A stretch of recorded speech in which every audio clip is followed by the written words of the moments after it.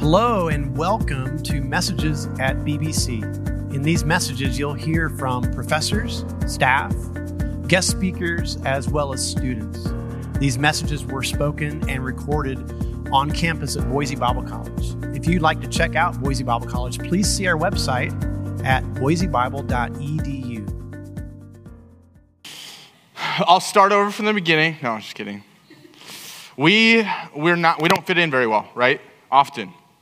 Now, God's household, I would say, has two very important rules. There's obviously more, right? There's two very important ones I want to focus on. The first rule, everyone is welcome through the front door. The second rule is everyone is welcome at the table. Those are two very important rules in God's household. Now, the question is, you're a member of God's household, right? Do people feel comfortable and safe walking through your front doors? Do people feel welcomed at your table? We're often not very good at this, right? We have this problem. There are groups of people, there's a number of groups of people that often don't feel comfortable or safe walking through our front doors. Now, today we're going to be talking about these walls of hostility. Walls of hostility. I didn't come prepared, so here's the wall.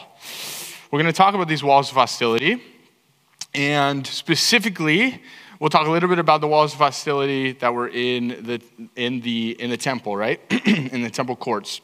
And the reality is that we've built these walls up in our lives.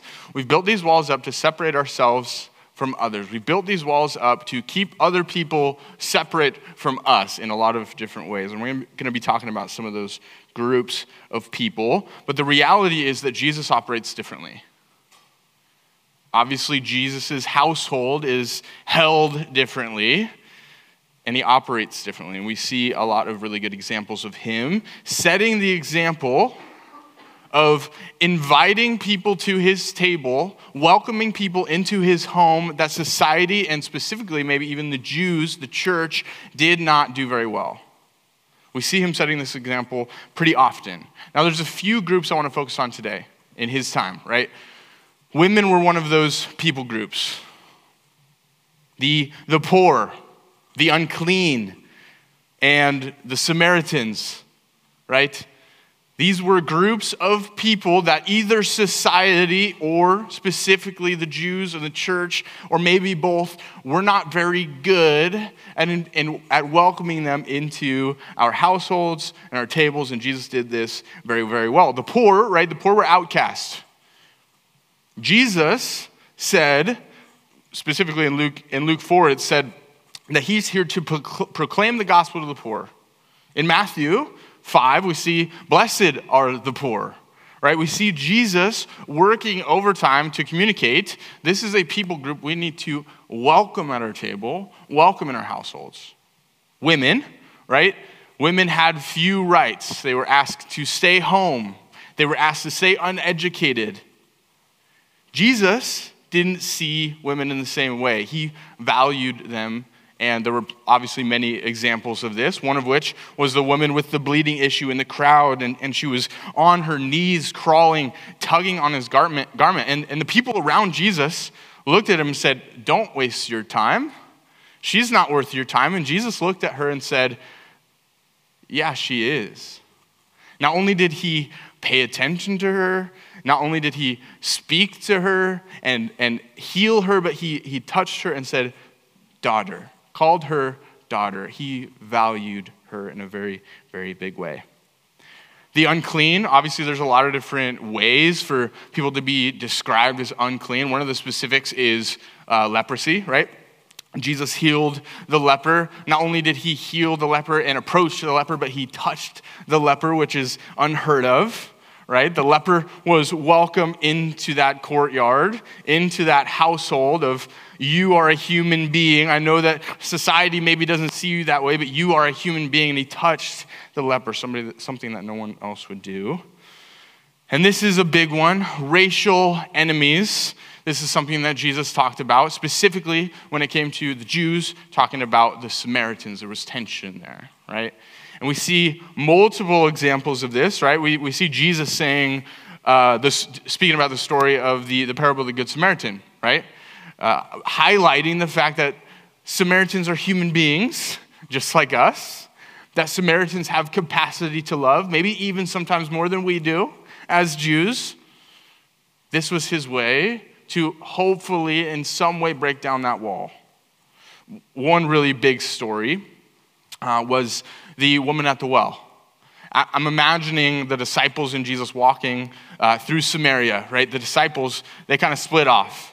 I'm imagining this. We don't know exactly how it plays out, right? I'm imagining this. They're walking into Samaria, and the disciples, they see the woman on this side of this wall, and they decide, we're going to go run some errands in town. Like, we're going to go into Samaria, and we're going to get what we need, right? That's what I'm imagining.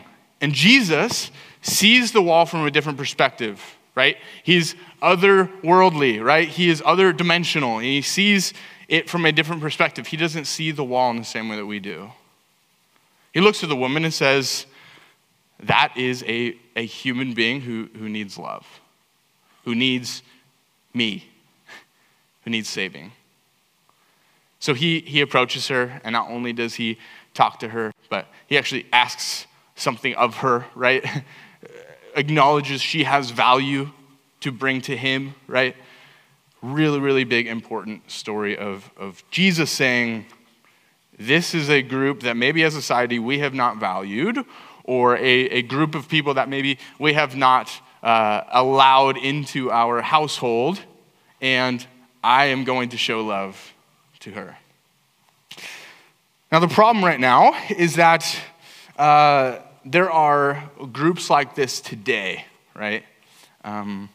Groups like this that maybe specifically the church has seen as outcasts, has treated in such a way that they do not feel safe entering our doors, they don't feel welcomed at our tables, even if they feel safe walking through our doors, maybe they don't feel welcomed at our table.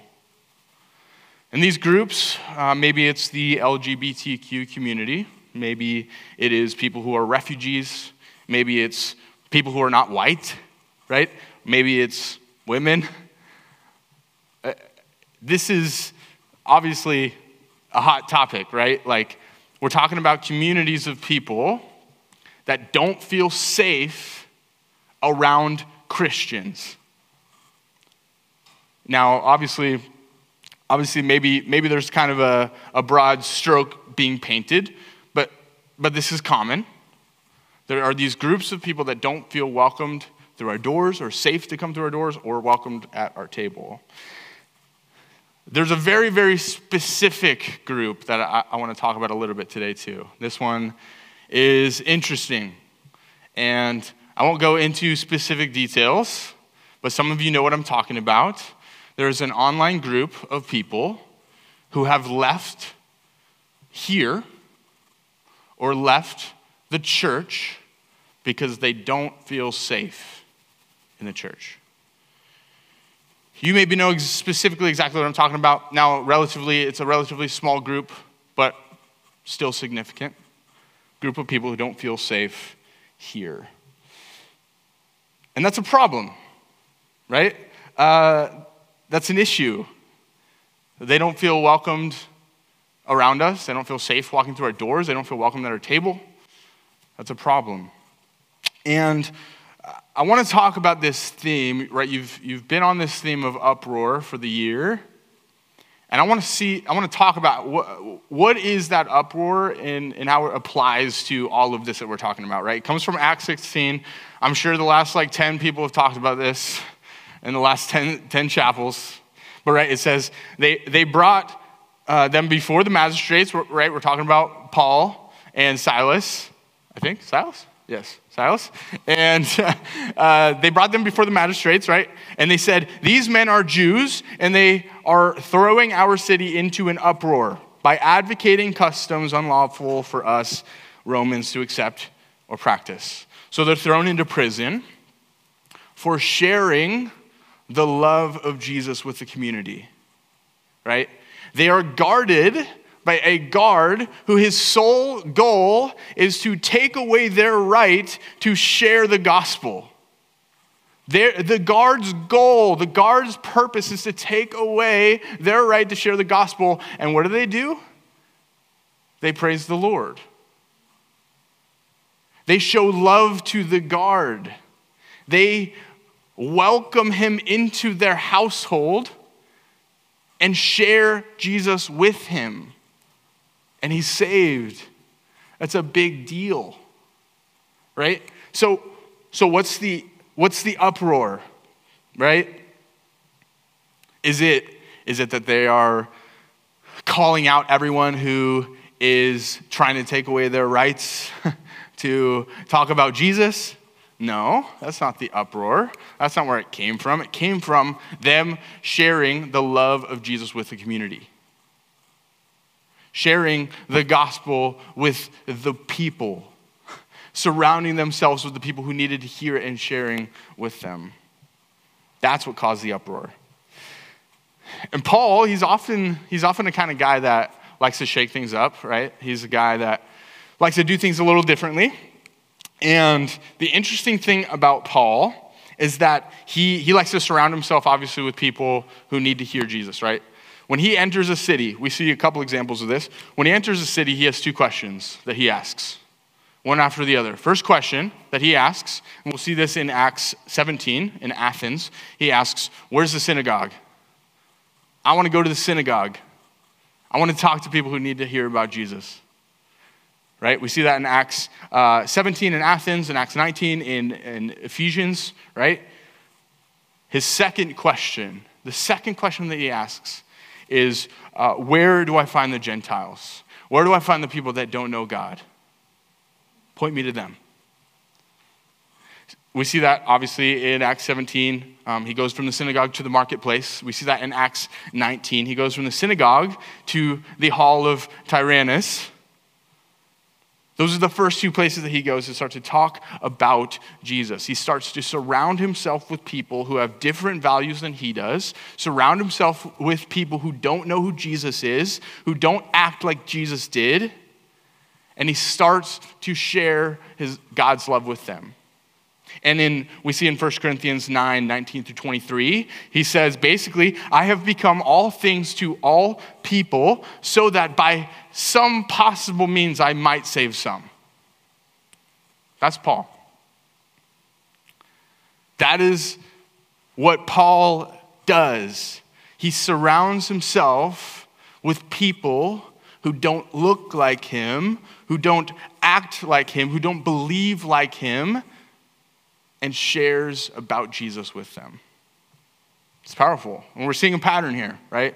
At the formation of the church, with Jesus, with the apostles, we're seeing this pattern of how to live out this life of having a subversive identity, specifically as a member of Jesus' household, following his two rules, right?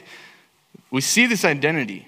And we've seen a lot of good pictures of this since, right? We've seen this in the church. But unfortunately, there does seem to be a bit of a shift, right? Obviously, politically, the last few years, things have been very, very hot. And there's people in this room who land on both sides of everything that's been going on, of course. Things have been crazy, right? And I think somehow a little more than ever, even though we've seen this a lot, we saw it in the civil rights movement, we see the church divided on these things, right? We see the church in two different camps on stuff like this. It feels like maybe there's a little more of a conservative church that is banded together. I'm talking like far right conservative church who's banded together and said things like, we don't want these groups in our church. We don't think that we should spend any time with them. We don't think we should be around them. They don't have value because they're not like us. And I feel like we're seeing that more than more. I don't know for sure if it's any more than any other time in history, but it feels like more right now. We're seeing that, and there's hatred there, and there's walls being built and put up. And obviously, there's these echo chambers that happen on either side, right? Echo chambers of both extremes who, right, like whether you're a believer or not, you find your spot. You find your place. You find your people that look like you, that act like you, that believe like you, that vote like you, and you surround yourselves with those people. And you get this echo chamber of all of kind of the same ideas, right? And it's a huge issue on both sides. Don't hear me saying one is worse than the other because they're both just as bad. I'm focusing a little more on the conservative side today just because I think it speaks a little more to this topic of welcoming people to the table, welcoming people into the household of God, and showing love to people regardless of their background, regardless of their beliefs. We have this echo chamber, right? And you surround yourselves with people that look like you, act like you, believe like you, and vote like you. And obviously you agree with each other, right? And each group of people, they figured out, okay, which party is the most Christian? And they've said, I'm going to fit into this party. And this party is now the Christian party in my brain, right? And that's a problem, of course. I would imagine most of you in here understand that is an issue. Doesn't matter which side you are on, that is an issue. And if you feel so comfortable in that party, here's the problem, right? We have a gospel that doesn't fit into either. So if the gospel doesn't fit into either, why are you so comfortable there? Right? Again, I'm going to focus a little more on the conservative side today, just because I think it speaks a little more specifically to this topic, to inviting people into the household, right? Now, this is very interesting. This is kind of maybe this is a thing that you've heard before. You see the cross, right? And it's vertical and horizontal. Many of you have heard this metaphor, but I think it's helpful, right? We have this vertical relation between God and us, and we have this horizontal relationship between us and others. That is the gospel. Both are important. And I think the difference here and the thing that we get caught up in and the problem is that social justice without gospel ethics doesn't save anyone's soul. Right? On the other side, I've heard this saying, and I think it was Brian Loritz I was listening to. He was like, don't be so heavenly minded that you're not any earthly good. Some of you may have heard it. Just a funny saying, but it's a good reminder that, the gospel is more than just your relationship with Jesus. It's our relationship with Jesus.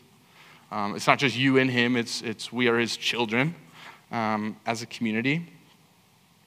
So what does this mean? What does this mean for us? It does seem like for a long time, the church has kind of been, or was, at least at the formation, was more on the cutting edge of social justice. And it almost feels like now, we're almost on the opposite side as a majority, right?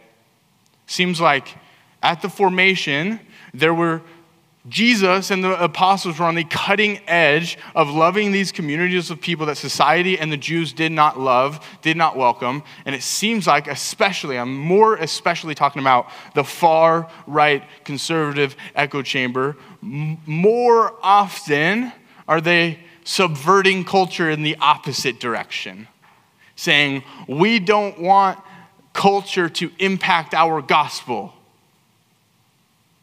We don't want culture to try to tell me that I need to love those people who Jesus doesn't love. I don't know about that, right? Like Jesus welcomes them into his household. Jesus welcomes them to his table, right? So we're over here And man, kind of there's a lot of issues, obviously, I have with that. First thing is that you say, I don't want culture to impact my gospel, and you use that as an argument. And I say, I don't either. I don't either. I don't think culture should impact the gospel at all. I agree. I don't think it should. I think that the gospel should impact culture. I think that we should subvert culture, right? In that we are, as the church, as the people of God, as the household members of God, going into culture and impacting culture. Specifically, I think today, by welcoming people through our doors, welcoming people into our house. Now, of course, there's a balance here. I don't want to go into all of that. I don't know where that stops necessarily, but I do think maybe we've started going in the opposite direction. So today, we're looking at Ephesians a little bit. So intro's done. We're going to get into scripture. So Ephesians 2 starts with a therefore, right? What's the therefore? Basically, the rest of the letter is Paul saying, God created us. God has a plan for us. God brought us up while we were still sinners, right? When we were at our worst, he brought us up from life to death for good works. Therefore. So God did a lot, right? God did it all, really. Therefore, remember that formerly you who were Gentiles by birth and called uncircumcised by those who call themselves the circumcision, which is done in the body by human hands. Remember that at that time you were separate from Christ, excluded from citizenship in Israel, and foreigners to the covenants of the promise, without hope and without God in the world. But now, in Christ Jesus, you who once were far away have been brought near by the blood of Christ, for he himself is our peace, who has made the two groups one and has destroyed the barrier, the dividing wall of hostility, by setting aside in his flesh the law and with its commands and regulations. His purpose was to create himself one new humanity out of the two, thus making peace, and in one body to reconcile both of them to God through the cross, but by which he put to death their hostility. He came and preached to you who were far away, and peace to those who were near. And through him, we both have access to the Father by one Spirit. Consequently, you are no longer foreigners and strangers, but fellow citizens with God's people, and also members of his household, built on the foundation of the apostles and the prophets, with Christ Jesus himself as the chief cornerstone. In him, the whole building is joined together and rises to become the holy temple of the Lord. And in him, you too are being built together to become a dwelling in which God lives by his Spirit. Now, there's obviously a lot here. A lot that we don't have a whole lot of time to cover. I know I have only 45 more minutes. So, specifically, I want to focus on reconciliation. The reconciliation that's happening here. Leading up to this passage, obviously, we see that God has reconciled us to him. When we were at our worst, when we were at our most sinful, he brought us up and he reconciled us to him. This reminds me of another metaphor, maybe one that you've heard, and I've talked about it a little bit. It's the metaphor of the table. And obviously, there's something very exhilarating about the fact that God has welcomed us into his household, right? That's important. That's exhilarating. There's something even more precious and exhilarating that he has not only invited us into his household, but he's joined us at the table. He's invited us into conversation. Even when we were at our most sinful, at our most depraved, he looked at us and he welcomed us into his household. He invited us to his table. We don't deserve to be there. We don't deserve to be a servant in his household, much less be a member that's allowed at the table. And the thing about God's table is that everyone is welcome. Everyone is welcome. We saw it in Mark chapter 2, right? He grabs Levi from the tax collector booth, and they both go to his house for dinner. And as Jesus sat down around the table with these tax collectors and sinners, people would ask him why. And he said, it's not the well who need a doctor, it's the sick, right? He invites them to his table. He didn't support their lifestyles, but he invited them to his table. So what does it mean to be a member of God's household then? What does it mean to have a table like Jesus' table in his household? We see this with Paul. Obviously, he entered a city. He went directly to the people that needed Jesus. He went directly to the people that didn't have the same values yet that he did. He went straight to them. There were two questions. Where is the synagogue? Where are the Gentiles? I'm going to them. Those are his two things. We see it with Paul, right? We see examples of this all over the place, right? We see examples of Jesus when he healed the woman and he called her daughter, right? When he touched the leper, when he spoke to the Samaritan woman at the well. We see examples of what it means to be a member of God's household, what it means to subvert culture as a member of God's household. And here's the thing. We see that a subversive member of God's household invites people to the table. A subversive member of God's household invites people to the table. So how does that work? We're going to look at one verse. Verse 14. For he himself is our peace, who has made the two groups one and has destroyed the barrier, the wall of hostility, the dividing wall of hostility. Obviously, this one was between Jew and Gentile.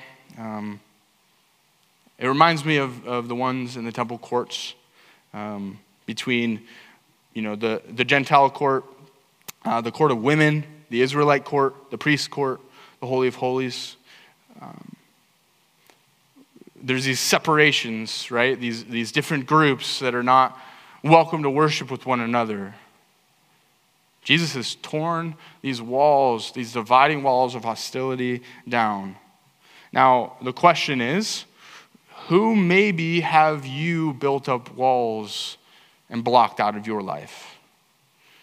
Maybe that is someone in the LGBT community. Maybe that is, maybe it's a specific ethnic minority in the area, though there aren't many. Maybe it's a specific religious minority. I don't know what specifically that is for you, but what walls have you built up? What people have you blocked out of your life? Maybe that's people who have resettled here recently as refugees, people who have immigrated here. I know, obviously, there's kind of a vast range of social consciousness and in the room. There's probably the whole gamut in here, right? You might be in here and you might be like, well, if you can't speak our language, then go back to your home. I don't imagine you're in here. I would imagine probably there's more compassion in this room than that, right? But you might be on the other side of the spectrum and you're working closely with families who are in some of these minorities. Maybe you're working closely with people who have recently resettled here. Maybe you've welcomed them into your home. Maybe you've welcomed them into to your table, right? For a meal, for community. I don't know where you're at specifically. But ask yourself, who are you inviting to your table and who are you excluding from it? Who feels safe entering your front doors and who doesn't? If you're a member of God's household, he's got two important rules. Everyone's welcome through the doors and everyone's welcome at the table. I think this is really important, though it's difficult, right?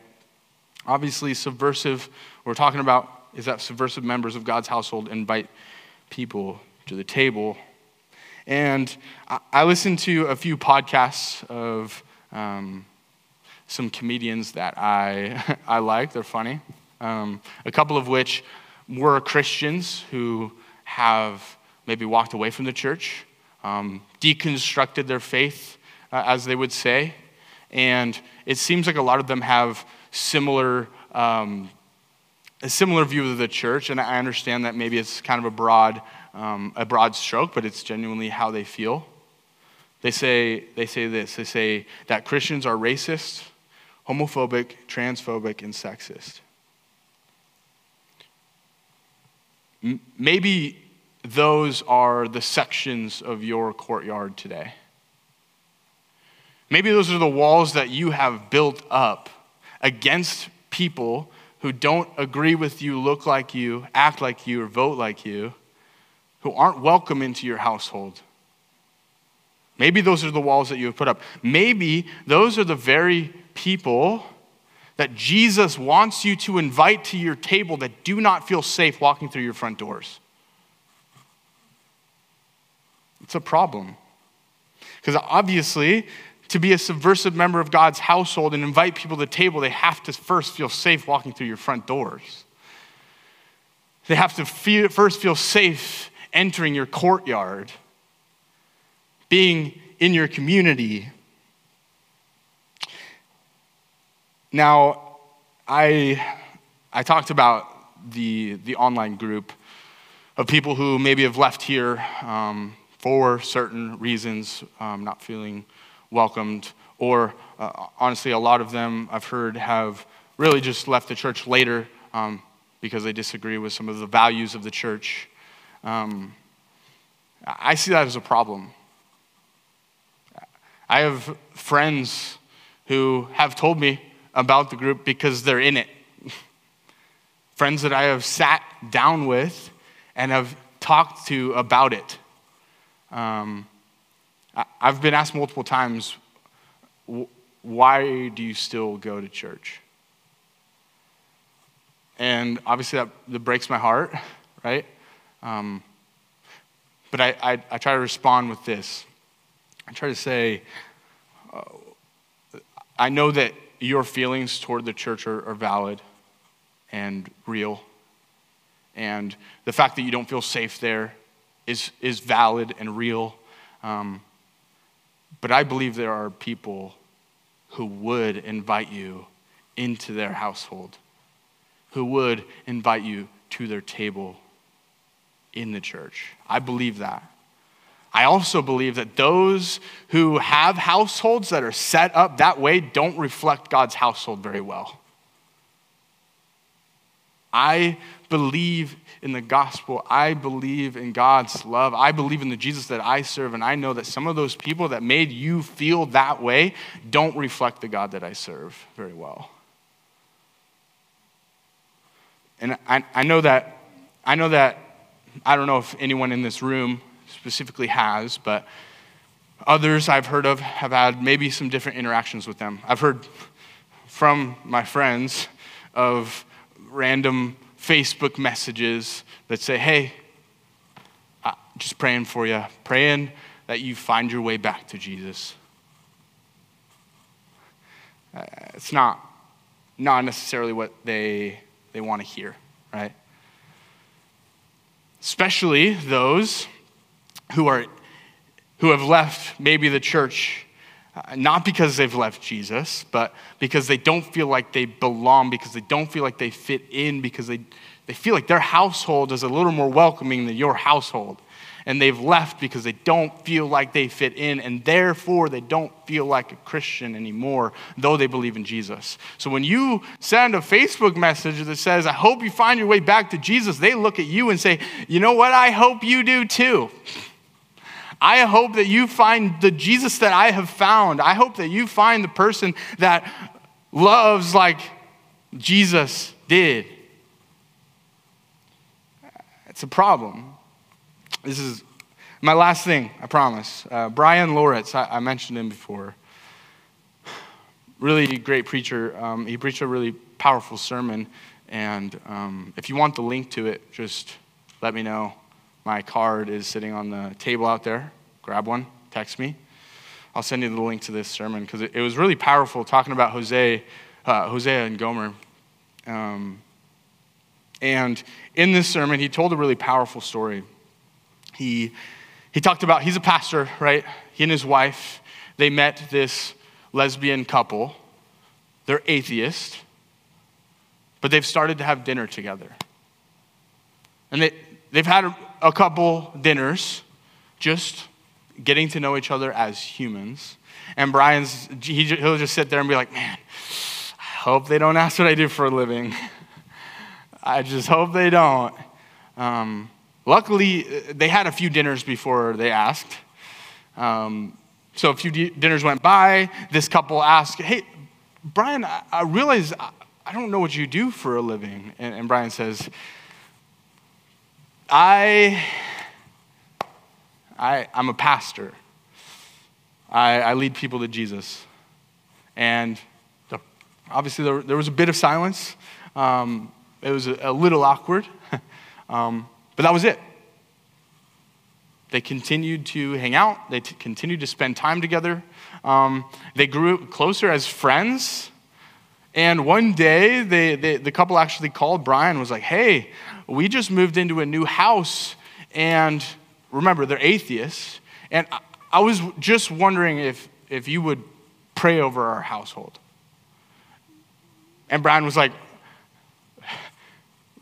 pray to God? And they're like, yeah, do what you do.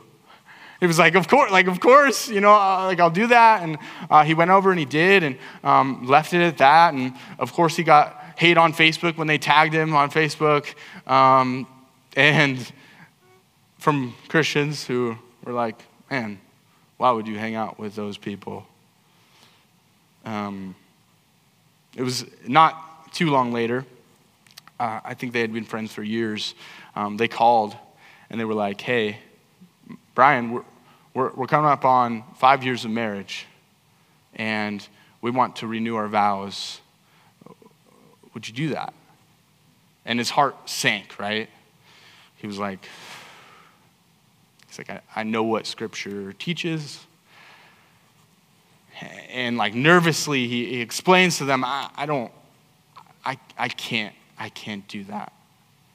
And they were like, stop being so dramatic. Like we assumed you couldn't do it. Like, don't worry about it. It's totally fine. We just thought we'd ask. And that was it. That was it. And the friendship continued. And the meals around the table continued. It was a powerful message with a powerful story. I'd really look at Brian Loritz, Hosea and Gomer. I think that Jesus had a similar way about himself, to surround himself with people who didn't agree with him, with people who maybe would have otherwise hated him based on who he is and what he believes. And they kept sitting around the table with him because he kept depositing love into the relationship. Because he invited them to his table and they felt safe walking through his front doors to be there.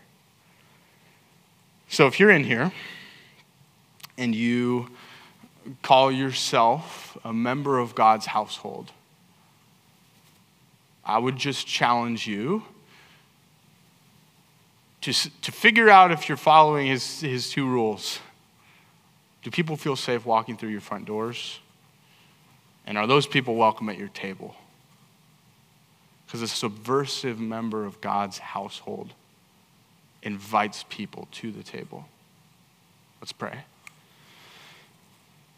God, you are amazing. Your word is very challenging. God, we just pray today that you would give us the strength and capacity to love the people around us so radically that they would know beyond a shadow of a doubt that they are safe in our household, that they are welcome at our table.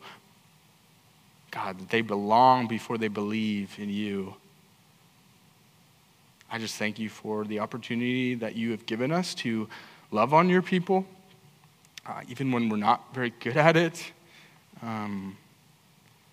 God, I just pray as we leave today, you would help us ask those critical questions. I pray this in Jesus' name. Amen. Thank you for listening today. Boise Bible College exists to raise up leaders for the church, where we value scholarship, humility, innovation, and community. For more information about Boise Bible College, please see boisebible.edu.